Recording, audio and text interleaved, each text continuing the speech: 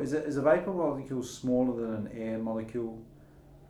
It is smaller, than an air molecule. Right. It can get almost everywhere. So is that how water vapor can move through a material that's supposed that's airtight? Yeah, that's one of the reasons. Most building materials are porous, and water vapor can easily go through the pores. So porous means that water vapor can go through. Yeah. But it can be porous and airtight. It can be porous and airtight. Yeah. Homestyle Green, episode 180. Why does adding insulation to a building cause moisture problems? G'day and welcome back to another episode of Homestyle Green. This is the podcast dedicated to inspiring people to make a better place to live.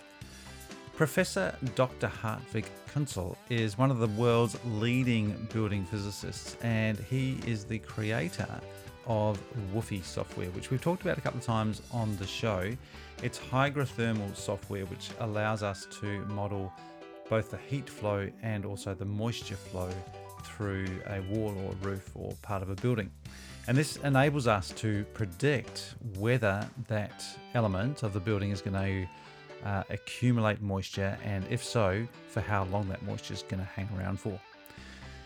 Professor Dr. Hartwig Kunzel was in the country recently, and I caught up with him while he was at the ProClimate Hub to do a presentation about building physics and analysing the risk of moisture accumulation in New Zealand buildings. And I started out by asking Hartwig how he got involved in building physics in the first place. Well, my father was working at the Fraunhofer Institute for Building Physics, but I studied chemical engineering, and it was not my intent to follow my father's pathway. Yeah. But when I finished with my studies, they had a very interesting project on heritage preservation, and that got me really interested, and I started to work there. Yeah. And what we realized at that time, the major problem for heritage building was moisture. Mm-hmm.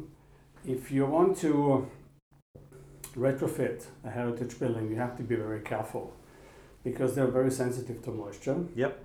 So moisture control was very essential to do something about it. And also, if you wanted to insulate the building, it got even worse.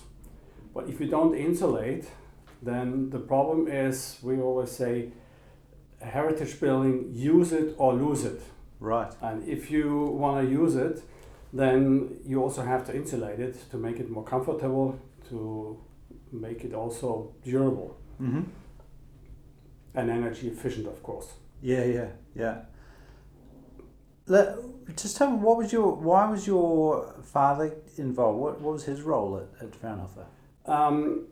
He was, when he started, the Fraunhofer Institute for Building Physics was founded in 1929 in Stuttgart. Yeah. And my father lived in Stuttgart, studied there.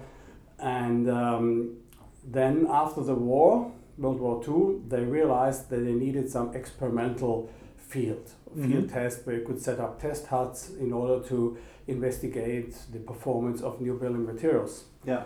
And since he was the youngest scientist in Stuttgart, they sent him to Bavaria, where this new field test site was set up. Yeah. And this is how he started there, and I think he started from scratch with only very few people, and now in Holzkirchen we have about 200 scientists and technicians working. And what's the business? Where's the funding come from? The funding comes, about 40% of the funding comes from private contract, so that we do research and testing for private companies, and the rest is governmental projects or project from the European Commission and so on. Right. So it's an independent body? It's an independent body, a non-profit organization. Right. Yeah. And so you work on a project by project. We work on a project by project basis. Yeah. If we have governmental projects, they're usually 3 to sometimes 5 years long. Private contracts are usually a couple of months to 1 or 2 years. Yeah. Why were you interested in heritage buildings? Well, I think heritage buildings are fascinating everybody. They're beautiful, and especially in Europe, we have a lot of heritage buildings, and it would be a real pity to lose them. Some people, they just want to keep knocking them down and building. They're just interested in building new things. Do you think everyone's interested in? Well, I think heritage? in Europe, many people are interested in the heritage buildings because they are part of our culture. Yeah. They remind us of who we are, and I think that's quite important, and where we come from. Yeah. And I think you always need a history in order Yeah. to have a future. Yeah. So, and this is a really interesting concept of use it or lose it. And you mentioned insulating buildings can cause some issues. Yeah. So we have this, I mean, we don't have much heritage, but we know we've experienced this problem where we try and improve a building by insulating it. Yeah. And that causes some problems. Yeah. But that's not unique to New Zealand, is it? No, that's not unique to New Zealand. That was the same problem in Germany. I think it's all over the world, the same thing. I think the problem is that insulating a building is a real game changer. Mm-hmm. People don't realize it because you don't see it. If you fill insulation in your cavity, the wall looks like before. Yeah. But it behaves completely differently. It's like feeding spinach to Popeye. Yeah. But unlike Popeye, who's always a nice guy, Yeah. insulation can do a lot of harm to the building fabric if you do it wrong. Yeah. And therefore, moisture control becomes very important. There are different reasons why insulation might be dangerous for a building assembly. First of all, you get a real temperature gradient over the cross-section of the building. One side gets much warmer, the interior side, which is good. It enhances comfort and also energy efficiency. But the other side, the exterior side, gets much colder in wintertime and warmer in summertime. So much larger temperature gradients. And that is a driving force. The temperature gradient is a driving force for moisture. Moisture will always tend to go to the cold side. Mm-hmm. And the other effect is when you have insulation in your building, you also change the drying potential quite often. Many insulation materials are not very open to vapor. It's not very vapor permeable. So the drying potential will go down. That means it takes longer until water that has gone into the building fabric will dry out. Right. So an insulated building takes longer to dry out. Takes longer to dry out. Yeah. Gets wet faster and takes longer to dry out. Which sounds all bad. Yeah. That sounds like a recipe for disaster, and it often is. Mm-hmm. But if you do it right, if you install the right, I would say, vapor control layers, then you can handle it. Mm-hmm. Yeah? So, is this relates back to your? Does it relate back to your chemistry? Well, it wasn't chemistry. It was chemical engineering. Mm-hmm. If you do chemical engineering, it's a combination between chemistry and physics and things like that. Right. So it's more applied. Also in chemical engineering, water is very important. Yeah? You have to do a lot with water. You have to know water very well, and especially water vapor and how it behaves. Yeah. Tell us about water vapor, because I think water, the science of water is, people take it for granted because water's everywhere, but water vapor can be quite confusing. I think it gets pretty complicated pretty quickly. Yeah. Water vapor can be quite confusing because you don't see it. It's not like steam. You see steam. Right. But water vapor, what's the difference between vapor and steam? The difference between vapor and steam is vapor is an invisible gas, and steam is composed of very small droplets of water, like fog. Right. Yeah. So there's already condensed water in it, and therefore you can see it. So fog is different from vapor? Fog is different from vapor. Fog is small droplets of water, right, mixed into the air.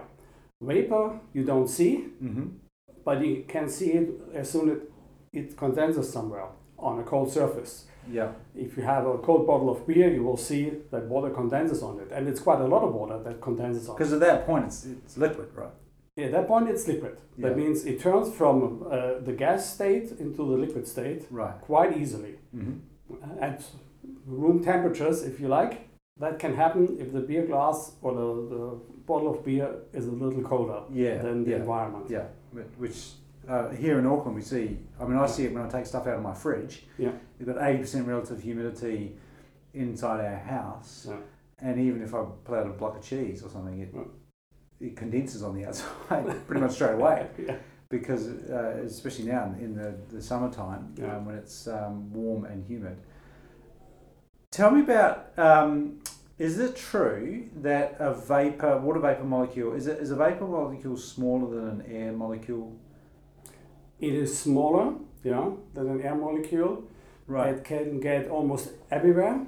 So is that how water vapor can move through a material that's supposed that's airtight? Yeah, that's one of the reasons. Most building materials are porous. And water vapor can easily go through the pores. So porous means that water vapor can go through. Yeah. But it can be porous and airtight. It can be porous and airtight. Yeah. Because this is only just to, and I did engineering too. I still didn't pick this up when I did engineering. Yeah. And it took me. I just assumed that a water molecule must be bigger than an air molecule.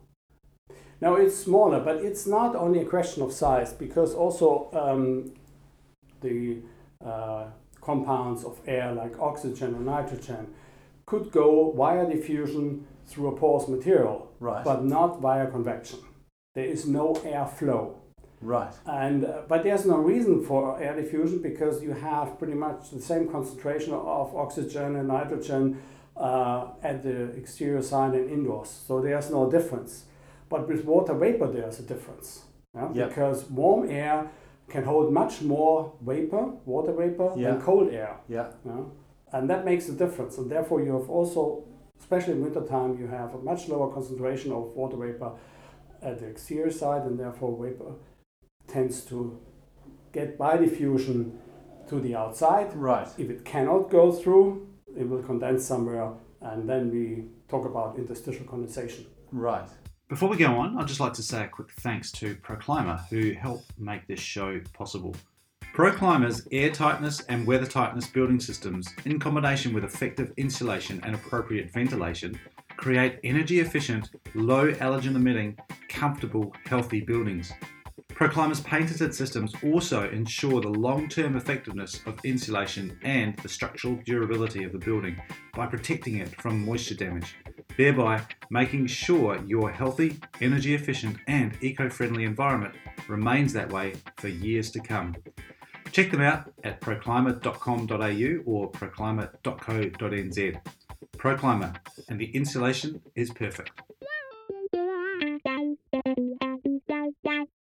And so this all became apparent to you when you started looking at these heritage buildings and finding out issues when people wanted to insulate them because they wanted to use them. Yeah. So how did you then get to WUFI? Well, we got to WUFI because we had already calculation tools to calculate what is going to happen with water vapor. Mm-hmm. How water vapor will go via diffusion through the building assembly. Right. Especially when you insulate it. You could say if you have an uninsulated assembly or like a single pane window, then you will get condensation at the surface. If you insulate it, then you push the dew point from the surface, from the interior surface into the assembly. So it will condense there. We already knew how to work with that and how to calculate that on a, I think, pretty simplified basis, but it was possible. But just doing sort of simple calculations, steady-state calculations of vapor diffusion. Right. But the problem was, especially with heritage buildings, that it was not only water vapor that was a problem, it was also precipitation, so driving rain. Right. And quite often they didn't have a very good driving rain protection. And that can be even more detrimental because you have now liquid water entering your assembly, and that can do a lot of harm if it cannot dry out very quickly. We like to think that we know lots about water damage now from the outside. Yeah. I think that a lot of New Zealand and Australia as well is pretty convinced that we have leaky buildings here and it's a unique problem. But you've experienced this. Yeah. That's a worldwide problem. It's a worldwide, Yeah. because you've also spent time in America as well. Exactly. And similar things. I've seen it in the United States. And we're talking early, mid-century buildings, mid-70s, 80s. I would say most of the buildings have that problem. Even in Germany, buildings where you have the feeling everything is all right, they might experience some moisture entry, moisture ingress. Right.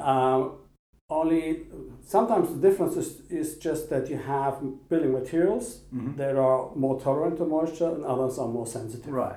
So if you have masonry, that's more moisture tolerant. If masonry gets wet, it will dry out without any problem again, without you seeing it or getting damage or whatever. If we have wood-based materials, so renewable materials, they're much more moisture sensitive. Especially because they tend to decompose when you have moisture.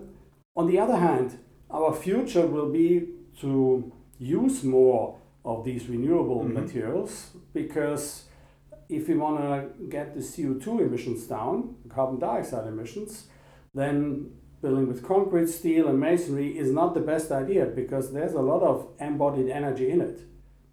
If you have renewable material like wood-based materials, they have absorbed a lot of carbon dioxide during growth. And if you then store these materials by putting them into a building, that CO2 is stored there, which is a very good thing. You just have to make sure that they're durable enough that they're not decomposing while they are in use. A lot of people like those heavier materials because of the thermal mass. Do you think that's valid? Thermal mass is important if you have large temperature swings between day and night, hovering or around comfort conditions. Then you can do something with thermal mass. But most of the time it's either on average much colder outside or much warmer, and then thermal mass doesn't help a lot. Right. Thermal mass also has a disadvantage if you don't use your building permanently or the rooms. Right. And you get into the room and try to condition it. It takes much longer until you get comfort conditions. Bigger flywheel.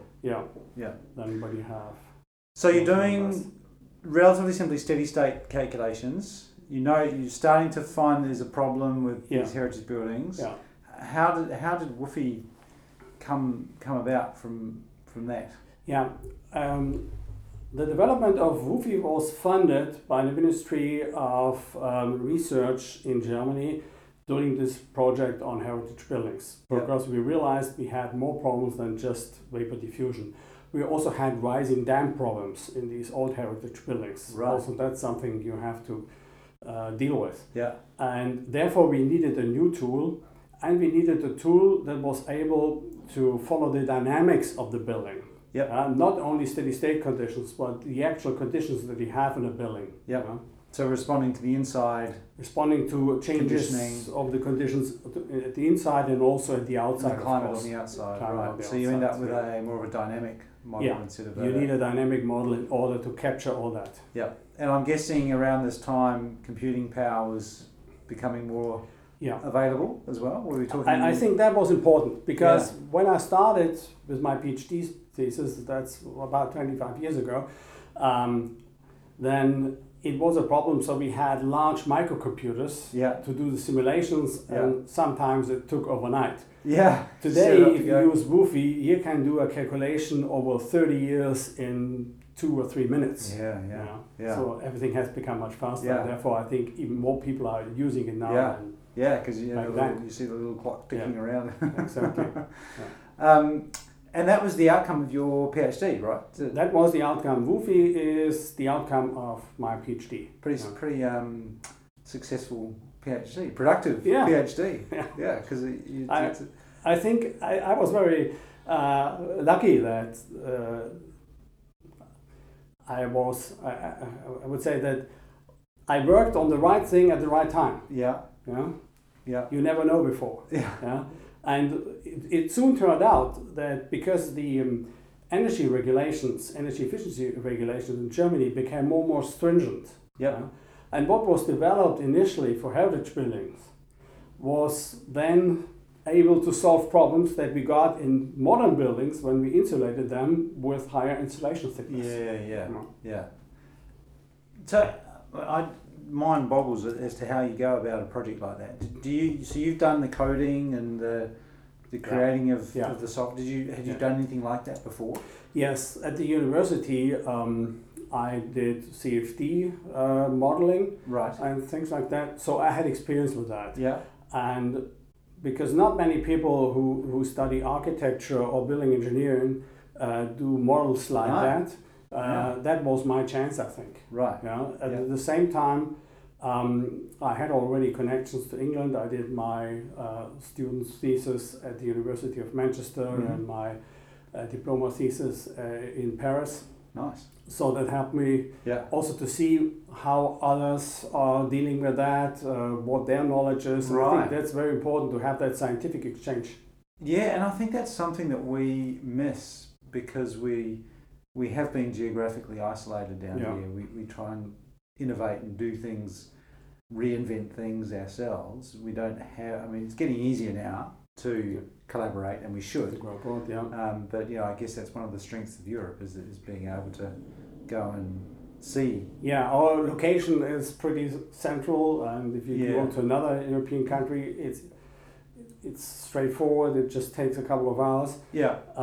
There's also that mentality that it's not a unique issue, that there are other people that are having similar climates, similar buildings, similar people, and we're guilty often of thinking that we're a bit more special than we really are. Well, I think you are special. Everybody is special. Every country is special, but still there are some problems of physics that you have in every country. Yeah. And what I learned, especially with the collaboration with the United States, with Oak Ridge National Lab, is I always thought that moisture in buildings is a cold climate problem. But that's not true. It's even a hot and humid climate problem. Yeah. It might be even worse there. Yeah. So it wasn't a problem, the hot climates, as long as they didn't cool their buildings. But when they started to cool their buildings, they got that gradient again, with all the condensation problems and so on. Because you're just getting that drive through the structure of the building. Yeah, and from the other side, but you also get that. And I suspect this is going to be an increasing problem. That's going to be an increasing problem, definitely. More buildings that are closed up in warm climates across Australia, even here in New Zealand. We've got ambient 80% humidity outside of where, in this building and we're now, we're air conditioning it. So somewhere there's a vapor gradient as well as a temperature gradient. And there's one thing in building physics that's maybe unique. It's not so easy to transfer know-how from one country to another. First of all, building traditions are different. You use different building materials. Yeah. The climate is different. And also the occupants' behavior is different. Right. So I think instead of just looking somewhere else, it's better to come together and learn from each other. I think this is my belief. Yeah. I'm a big advocate of that as well. Learning from the mistakes and learning from overseas, and then incorporating that into our local conditions, but not thinking that nothing else is relevant because it was done in Germany or the US and therefore doesn't apply to here. Yeah, that's wrong. And what's also wrong is if you just take a product from another country and say, well, I put it here. Yeah. You have to think about it. Yeah. Would it work under these conditions? Yeah. And I guess that's not a fixed point in time either, because I would imagine that as people start to experience better performing buildings, how we use those buildings is going to change. So the industry might change over a period of time as well. So it's not fixed. We have to kind of keep. It's not a one-way street. It goes in different directions. Yeah. And I think the most important thing is that you allow innovations. Yeah. Also, that your codes and your standards are such that they are more performance-based than prescriptive. I think this is also very important. Yes, we could talk about building standards. I mean, we're in a very interesting situation here where the idea of our building code is completely non-prescriptive. It's a performance-based code, but because we have our acceptable solutions, it's become, by default, quite prescriptive in reality. And I think that's a big challenge for the industry right now. Where's Woofy now? What's the future like for Woofy? How many people you got working on it? Oh, I haven't counted them, but there's several thousand all over the world. So very many are using it. So and a team at Fraunhofer? We have a team of about 10 people, or no, it's even more in the meantime, 12 to 13. Yeah. We're constantly working on improving Woofy and getting new versions out. So we have the one-dimensional version, we have a two-dimensional one, and we have a hydrothermal building simulation tool. It's like an energy calculation tool, but it includes moisture. Right. And it takes account of the exchanges between the interior spaces and the building envelope, the moisture exchange. And that's also very important because you have moisture buffering effects and things like that that can help you or can be a problem. It depends on the situation. And we are also working together with the Passive House Institute of the United States, FIRS. And they use our tool Woofy Passive to do their certification in order to see, and also in order to see how a new building design would perform under different climatic conditions. Right. Also the humidity is quite important there. And I get, as we've been discussing the last week or so here, one of the challenges for Australia and New Zealand right now is getting the data right for the products, because it relies on some specific material properties to be able to do the model. And I've experienced this years ago when I've played around with things like perforated foil was one example where you can change the parameter by quite a small amount and it will have a huge impact on the end result of the accumulation of moisture inside the wall. So what do we need to do here, both Australia and New Zealand, to increase the uptake of Woofy? I think data is important, but there is a database with about 600 different building materials already in Woofy. And I would say most of the building materials that you use here in Australia and New Zealand are pretty much the same as we use them in Europe or United States. So there is not that much plasterboard is pretty much plasterboard. It's pretty much the same all over the world. And there might be some special materials that you just have here, and those then you have to test. But I think that's a minority of materials. What's also important is to get the right climate data. You can use the normal energy meteorological weather files that use your energy calculations as long as driving rain is not an issue. Because most of these data, the meteorological data, don't contain any accurate rain data. Because in order to calculate wind driven rain, you need rain, the amount of rain per hour, and also wind speed and wind direction in order to figure out where the rain. Because it's not just a bucket in the field saying how much rain has fallen. No, that's not enough. It's how fast the rain's going and in what direction. So driving rain is something that you can calculate out of rainfall and wind speed. And you also need the wind direction to know what orientation is the most affected. So we have that here, don't we, from NIWA? We've got a good data set. I think there is something, but you just have to put it together, I guess. It has not been done yet. As far as I know. But you are working closely with brands here in New Zealand, and I know Jesse Clark's been on the case with some of the building product suppliers, both here in New Zealand and in Australia. So that's sort of work in progress in the background. And I guess the thing for listeners to know and to have confidence is that Fraunhofer is working directly with organisations. I mean, that relationship's been going on for a while. How long have you been working with brands? For many years. I think goes back 15 years or something like that. But it was more a scientific exchange. And now we didn't really talk about material properties and the different types of construction that you have here in New Zealand. Yeah. But this will be done in future. We have just started with that. Yeah, but I think that's important. That's a good point, because it's not. This hasn't come out of the blue.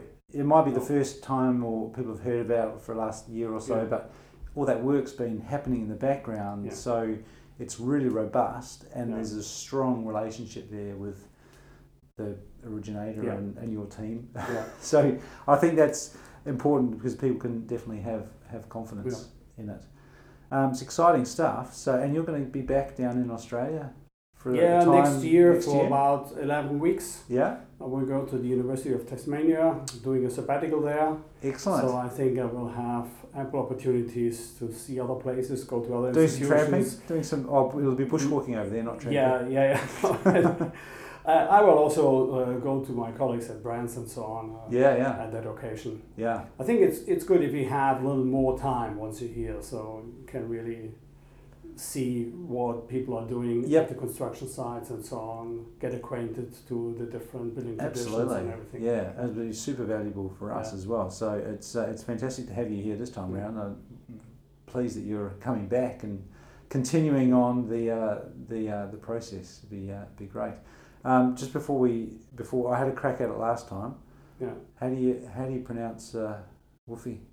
WFI? Well, you pronounce it like that, and it stands for acronym. Yeah, the acronym is Wärme- und Feuchtetransport instationär, which means heat and moisture transfer, dynamic heat and moisture transfer. That's what it means. Yeah, love it. Awesome. Thank you. Okay, you're welcome. Brilliant. And that was Professor Dr. Hartwig Kunzel there from Fraunhofer Institute. He is the founder and creator of WFI software. Lots of resources available now on WFI. I'll put some links in the show notes to the presentations that Hartwig and Jesse Clark from ProClimate Australia did at the ProClimate Hub on the 28th of November 2018. Great that Hartwig's coming back as well to spend some time in Tasmania.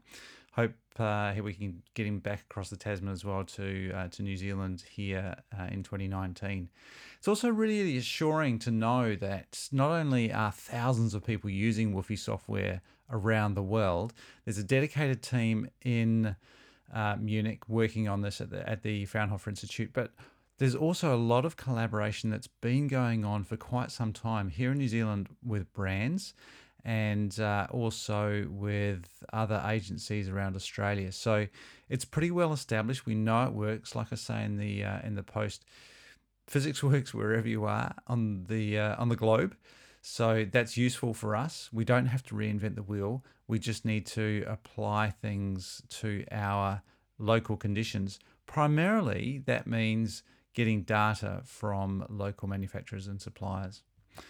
It's a bit of a journey, and encourage you to keep up to date with all of that, all things WFI. You can do that at proclimate.co.nz/WFI. That's WUFI. And you can check out the show notes for this episode at homestylegreen.com/180. That's it for me for this week. Hope you enjoyed that show. I'd love to get your feedback. You can email me, Matthew@homestylegreen.com. Now go make a better place to live.